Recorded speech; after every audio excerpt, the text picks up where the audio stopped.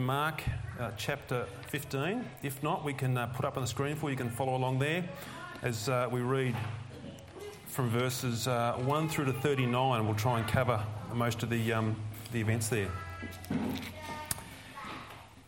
Starting in Mark chapter 15, here is God's word for us today. And as soon as it was morning, the chief priests held a consultation with the elders and scribes and the whole council. And they bound Jesus and led him away and delivered him over to Pilate. And Pilate asked him, "Are you the king of the Jews?" And he answered him, "You have said so." And the chief priests accused him of many things. And Pilate again asked him, "Have you no answer to make? See how many charges they bring against you." But Jesus made no further answer, so that Pilate was amazed. Now at the feast he used to release for them one prisoner for whom they asked. And among the rebels in the prison who had committed murder in the insurrection, there was a man called Barabbas. And the crowd came up and began to ask Pilate to do as he usually did for them. And he answered them, saying, "Do you want me to release for you the king of the Jews?" For he perceived that it was out of envy that the chief priests had delivered him up. But the chief priests stirred up the crowd to have him release for them Barabbas instead. And Pilate again said to them, "Then what shall I do with the man you call the king of the Jews?" And they cried out again, "Crucify him." And Pilate said to them, "Why? What evil has he done?" But they shouted all the more, "Crucify him." So Pilate, wishing to satisfy the crowd, released for them Barabbas, and having scourged Jesus, he delivered him to be crucified. And the soldiers led him away inside the palace, that is the governor's headquarters, and they called together the whole battalion. And they clothed him in a purple cloak, and twisting together a crown of thorns, they put it on him. And they began to salute him, "Hail, King of the Jews!" And they were striking his head with a reed and spitting on him and kneeling down in homage to him.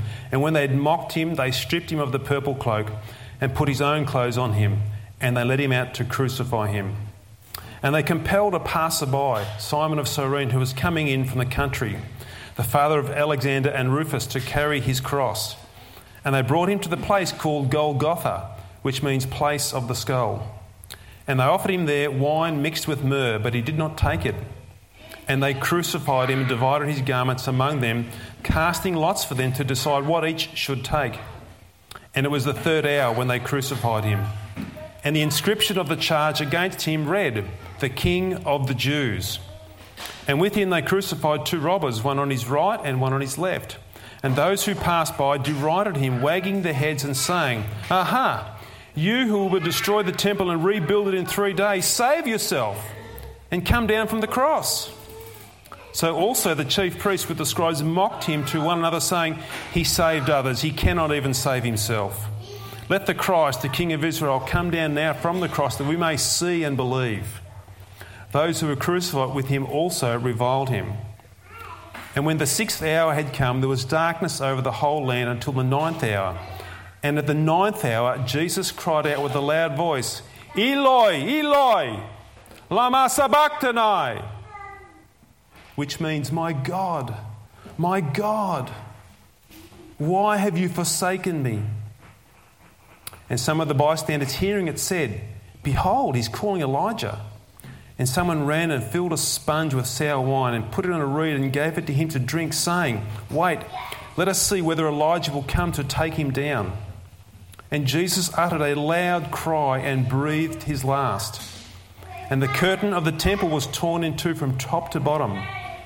And when the centurion who stood facing him saw that in this way he breathed his last, he said, "Truly, this man was the Son of God." Lord, thank you today as we can just read this passage of Scripture. And I ask and pray now that, God, this is a word that is alive. This is a word that is true. This is a word that speaks to us of real events that took place. So I just ask now you'd help us to understand here what's taken place on Good Friday. Father, we ask for your help now in Jesus' name. Amen. So Good Friday on the Christian calendar is marked by the gruesome death of Jesus Christ. This is no ordinary death in physical terms, as we saw some of those images there. It's a horrible and frightening death in the fullest possible terms. Is it really a Good Friday when we remember such a terrible thing like death? Really, in all honesty, nobody likes to remember the death of somebody at all, do they? Nobody likes to recall the last moments of somebody's life, do they? Even if it's your loved animal, which I've experienced with one of my dogs a few years ago when I got hit by a car. You don't like to recall back those last few moments as somebody or something is gasping their last few breaths. We would much rather remember the good times and the happy occasions about life other than think about death. But this is precisely what we do as Christians. We remember the very bloody death of Jesus Christ on Good Friday. In fact, the cross, which signifies the death of Jesus Christ, is one of the most recognised symbols of Christianity. If you look upon churches, if you look upon their signage, if you look upon their websites or their buildings, you'll often see a cross somewhere which is synonymous, signifying a symbol of Christianity. It's a cruel, torturous thing, but it's very much a part of Christianity. And Christians specifically remember the death of Jesus upon that cross. And again, as we've just seen that video, giving some very vivid imagery there of the grotesque nature of the crucifixion. Roman crucifixion is nothing short of inhumane. I mean, that's only really a scant picture of what's really actually taken place. It's a barbaric way of killing somebody. It's a cruel and vicious way to kill somebody by crucifixion. If you saw a dog crucified on a cross, you would think, what sort of a deranged person would go and do something like that?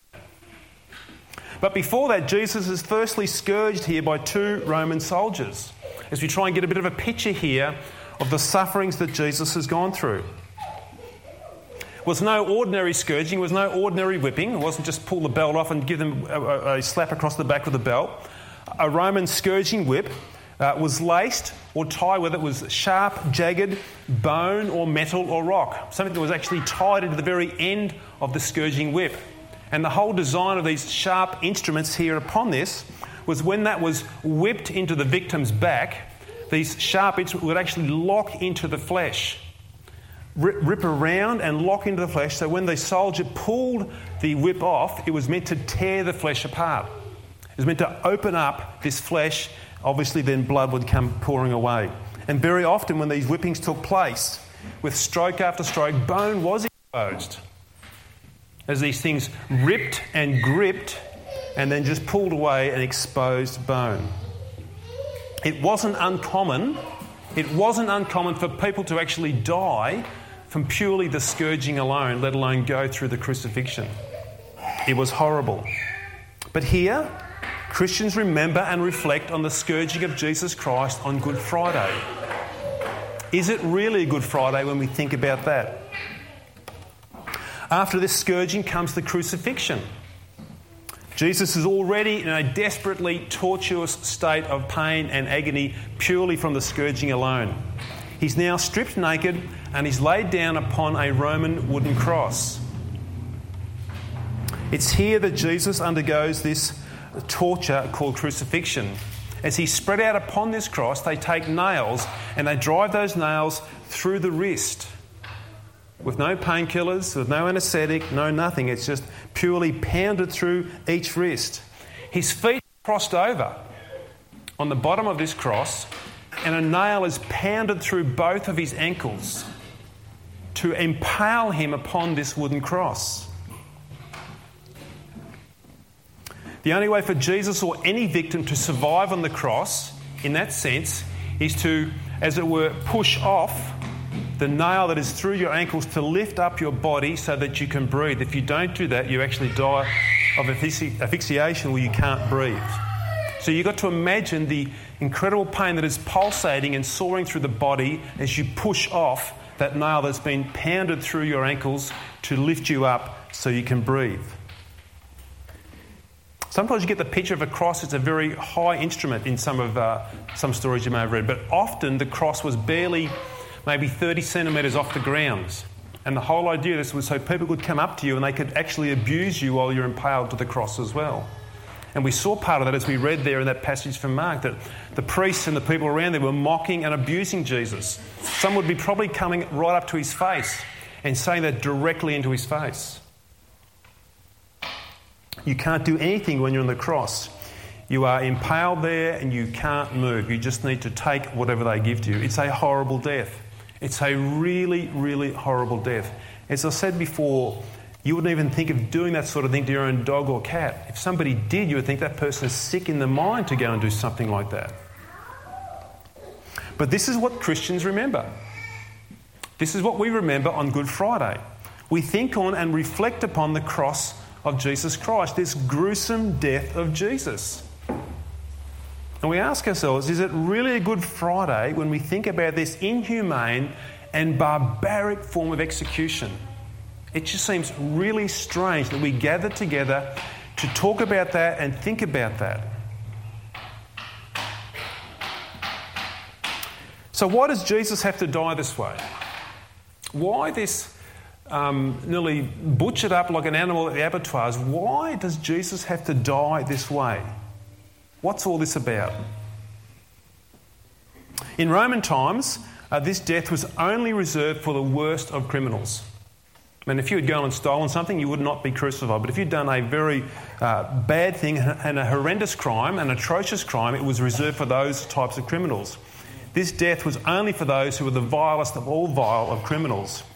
If you did what these people did, you actually then died the death on a cross, and the whole thing was meant to deter other people from carrying out these violent or vicious crimes. Is Jesus that sort of person? Is that the reason why he's gone to the cross? Because he was a vile criminal? Was he a criminal of the worst type? The Bible tells us that a person who's hanged on a tree or crucified on a cross is a cursed person. In Deuteronomy, it tells us that in Deuteronomy chapter 21. And if a man has committed a crime punishable by death and he's put to death and you hang him on a tree, his body shall not remain all night on the tree, but you shall bury him the same day. For a hanged man is cursed by God. You shall not defile your land that the Lord your God is giving you for an inheritance, it tells us there. Mark would be complete, so Mark's the writer of this gospel here that we're reading from. Mark would be completely aware of this when he writes this, that for Jesus to be upon a cross, he will be known as a cursed person. A cursed person. So what does it mean to say then that Jesus was a cursed person because he was hung upon this cross, nailed to this cross? What does the word cursed mean here as we think about that? Is Jesus subject to some sort of magical voodoo, witchcraft sort of spell that's been upon him? Has Satan put some sort of spell upon him that now he's actually cursed by this spell? Let's think about this word curse here and see where it was first introduced in the Bible to help us understand here this curse that Jesus is bearing. It says in Genesis chapter 3, we'll read through here as we read about this curse. It says this, "The Lord God said to the serpent, 'Because you have done this, cursed are you above all livestock and above all beasts of the field.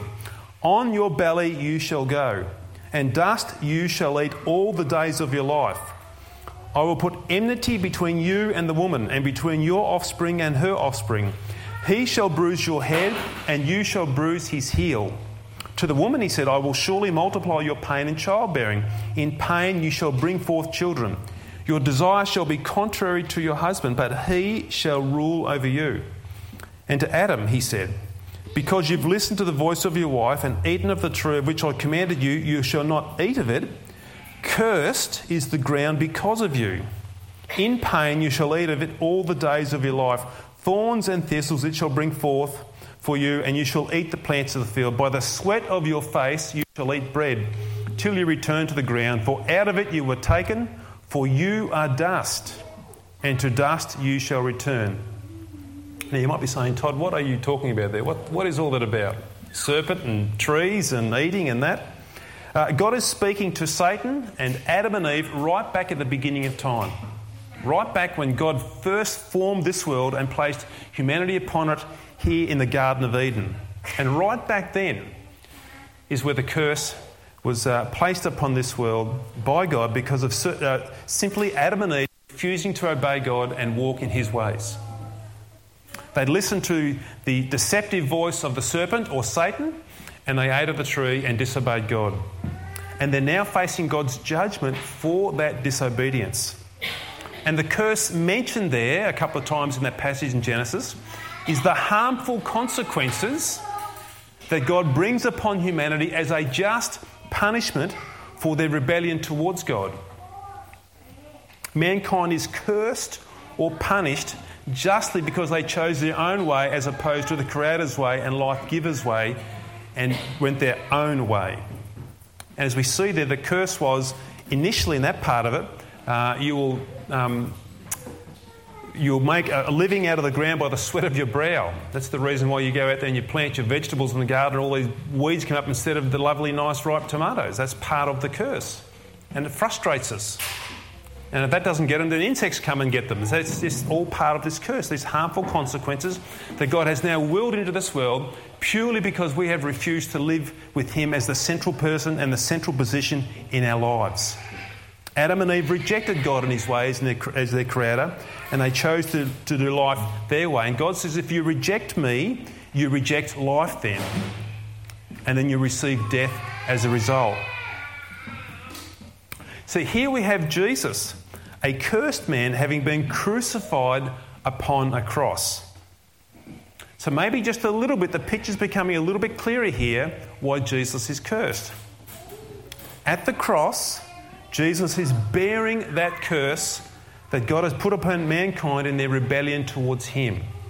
At the cross, Jesus is taking all of God's harmful consequences directed to our disobedience and our rebellion before Him and for the sin that we've committed in doing that. At the cross, Jesus is suffering God's right wrath directed towards our sin. He's bearing that curse. And the death of Jesus here at the cross reveals incredible things about God, amazing things about God, really important things about God. Firstly, God is absolutely serious about our rebellion and our rejection of Him. It says here in Romans 8:32, it says this, "And He who did not spare His own Son, but gave Him up for us all, how will we not also with Him graciously give us all things?" There's a picture there. It says, how He who did not spare His own Son. God didn't spare His Son from the justice and the punishment that He decreed upon our rebellion and our sinfulness and our rejection of who God is. God did not withdraw His Son from His complete justice here at the cross. Sin had to be shown for all of its utter ugliness and its contempt of God. Jesus was not spared. He was not withdrawn. Sin was shown to be exactly what it is. Terrible, beyond any description we could possibly give it, to the point where God pours out His full force of His wrath upon His Son carrying our sin. So firstly, what we see here at the cross is God is deadly serious about our sin. He's deadly serious about our rejection of Him and our rebellion of Him. Nothing is swept under the carpet with God. God is serious about our sin. It will be dealt with. But the cross also reveals the incredible mercy and the grace of God at the same time. Jesus, who is absolutely sinless, without fail in any way at all, takes our sin upon Himself. And it tells us that there in 2 Corinthians 5.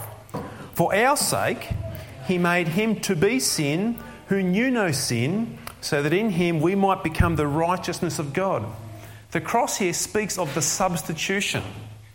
It's like the interchange bench in a football game. Someone comes off and someone goes on. We deserve to be on that cross, but Jesus takes our place. He who knew no sin, Jesus, sinless, becomes sin for us. Jesus, who had lived a perfect life, Jesus, who had lived a life without failing God once and perfectly loving mankind all of His life, Jesus takes our place on that cross. The Bible calls Him there as a spotless lamb, as pure and as innocent. We deserve to be on that cross. We deserve to bear God's wrath, but Jesus takes our place. The picture there is we are the criminals, that we are the lawbreakers, we are the vile criminals who should be on there because of the way we lived in disregard to God. There's not one person in this room, there's not one person in this world, there's not one person that's ever existed that has ever been pure or holy or perfect like Jesus. Jesus takes our place on that cross. He bears the harmful consequences or the curse that God has placed upon mankind for their rejection of him and their rebellion of him. Jesus takes that curse upon himself. It's a glorious picture there of the mercy and the grace of God. I've often heard that people say that looking at the cross is looking at this sort of infinitely faceted diamond. Just every angle you look at, you see another picture of the wonder and the glory of God as you look at this picture of the cross. Here is God's love demonstrated for us at the cross. So is it a Good Friday? Is it a Good Friday? On one hand, that day is a horrible day. It's a horrible Friday. It really is. There's nothing good about it at all on one hand. Jesus, who's totally innocent, is butchered on a cross. He's carved up like a piece of steak and nailed to it. On one hand, you think, could humans get any worse? Could they get any worse in what they've just done? In that sense, Friday is a terrible day. But in another sense, a bigger picture sense, Good Friday is a good day. This is the outworking of God's glorious plan here on this particular day. His plan of salvation and rescue for lost, sinful people. People who could not save themselves. People who could not find their way out of the mess that we'd put ourselves into. What did the Roman centurion say at the end of all those events? Let's read it again in Mark 15:39. And when the centurion who stood facing him saw that in this way he breathed his last, he said, "Truly this man was the Son of God." He captured here what was happening. Taking all those events in, he said, "Truly this man, Jesus Christ, is the Son of God." There was something about the way that Jesus died that caused the centurion to see that Jesus is the Son of God as he pulled all those events together. Jesus had totally entrusted himself to the care of the Father as he carried out this plan of salvation that was determined before the world even began. In his last gasp of breath, Jesus was still showing complete trust in the Father. It was a willing choice of Jesus to commit himself to the Father to carry out this plan of salvation that would rescue lost humanity. And the Roman centurion says, when he sees all of that, he says, "Truly this man was the Son of God." So in that sense, the big picture sense, that Friday is a Good Friday. It is a Good Friday. Our sin has been dealt with once and for all. The curse has been spent on Jesus. And we are now free from the curse's ultimate penalty, eternal death in hell that Jesus has taken for us. To receive that, we must believe in Christ, we must turn from our sin, and we must allow him to rule our life, and we must allow this to happen joyfully within us. The death of Christ is an incredibly good picture for us. Because in Jesus we find this amazing God who can identify with us in every possible way. This is another facet here of looking upon this as Good Friday. We still experience the brokenness of this world, which is part of the curse that comes onto this world. The reason why we're sick or we suffer in any ways is because of the curse this world lies under, and every one of us experience it in some way. Even in relationships where we feel we've been rejected, or relationships where we feel we've been abused and cut off, or relationships where we feel we are totally misunderstood. All of this is a part of the curse that we're under. We've shared our lives with people and put our trust with them, and yet they turn their backs upon us and disregard us. And these are incredibly painful times that any one of us can experience in some of the relationships we have in this world. Jesus knows all about that. Jesus knows all about that pain. He knows all about that forsaking. He knows all about that loneliness. This is what makes the cross incredible for us as we think about what Jesus has done for us in taking our place. That's why Jesus cried out from the cross, "Father, why have you forsaken me?" He knows what it is to be rejected. He knows what it is to be isolated, cut off. God has turned his back on his son Jesus, purely because Jesus is now bearing our sin upon himself. So ultimately, Good Friday is a Good Friday because Jesus was rejected so that we never have to be rejected by God. This is what makes Good Friday Good Friday. Because he has been rejected and taken our place, we will never have to be rejected by God. Jesus is forsaken so that we never have to be forsaken by God. Jesus suffered so that we will never have to suffer the eternal consequences of the curse, because Jesus has taken that upon himself. In this life, yes, you and I will feel the consequences of the curse. And this may come in all sorts of different ways and at different times. But if we can just remember this, in Christ, you or I will never ever have to bear God's unrelenting wrath towards our sin in hell, because Jesus has taken that on for us. And because of this, Good Friday truly, truly, truly is Good Friday. Let's pray.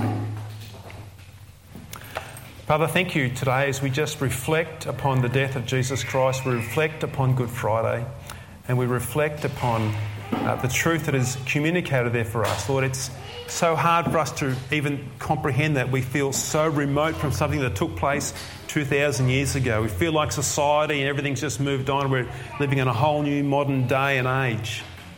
But Lord, these truths do not change. That you are our God, that you are our Creator, you are the one who gives us life and breath. You are our ruler. And if we don't love and serve you, Lord, we forfeit life. And every one of us have done that. And we've earned your justice.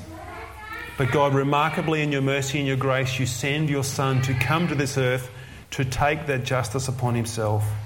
So that today at Good Friday we remember precisely what Jesus has done in those agonies of bearing at the cross. So Lord, today please awaken our hearts. Maybe for some of those sitting in front of me, Lord, have never ever grasped or comprehended what Good Friday is all about in a real sense or a big picture sense.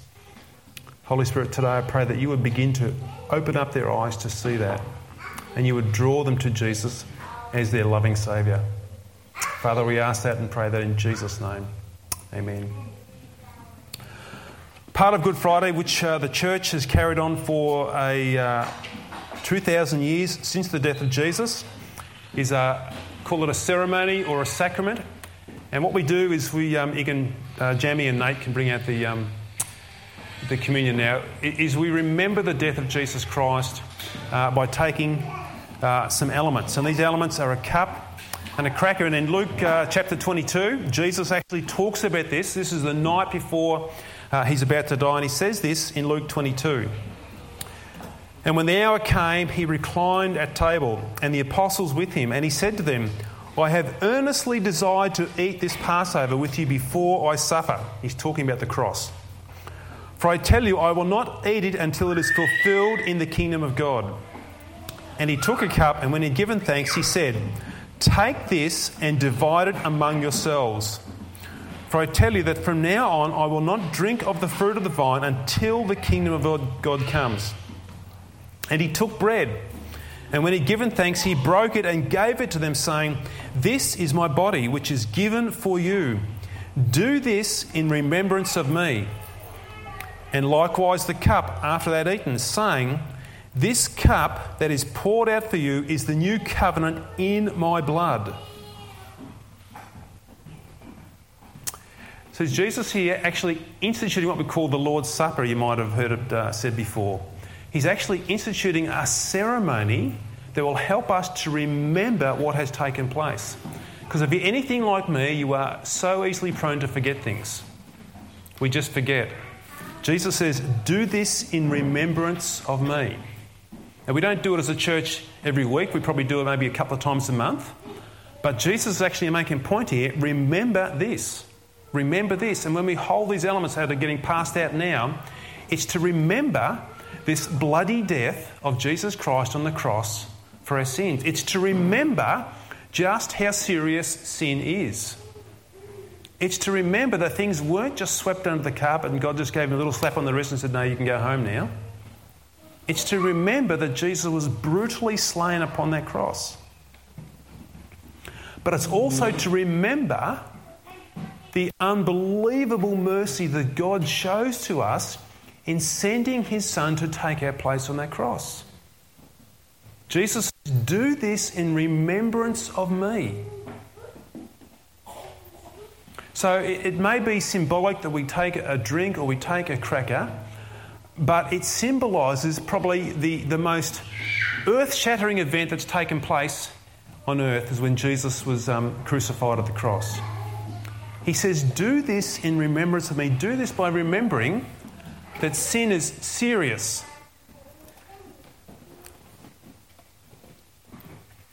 And do this in remembrance of me because my mercy washes over that sin. I have sent my only Son to come and take that place of the cross so that you do not have to bear my wrath. So as we hold this cup and as we hold this cracker, this is what it symbolises. The bread is the broken body. It's the body that had those nails pounded through the wrists and through the ankles. This cup is the blood that poured out from Jesus. This blood is the one that actually gives us the remission of our sins. This is exactly what Jesus has done for us as we hold these things. So we are to hold these and remember who Jesus is and what he's done as part of God's plan to rescue and to save us. So take the cracker. And let's just eat that now in remembrance of what Christ has done.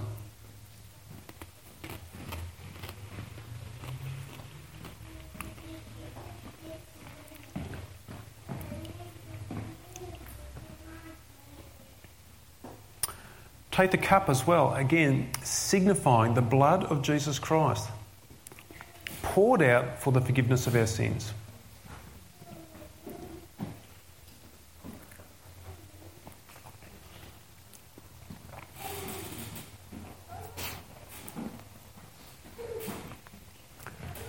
Can I just ask perhaps one person to give a prayer of thanksgiving for the sacrifice of Christ?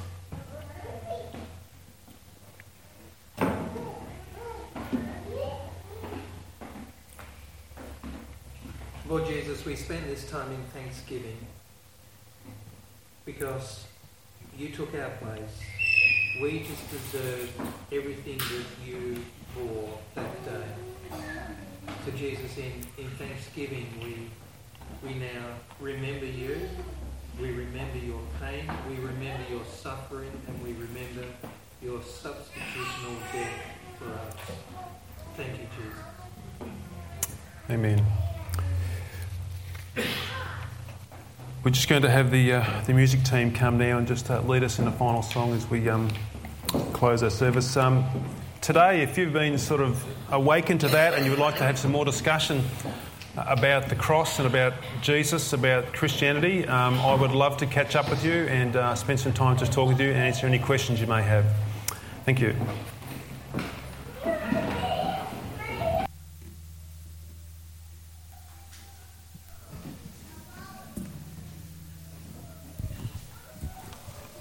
Let's stand together.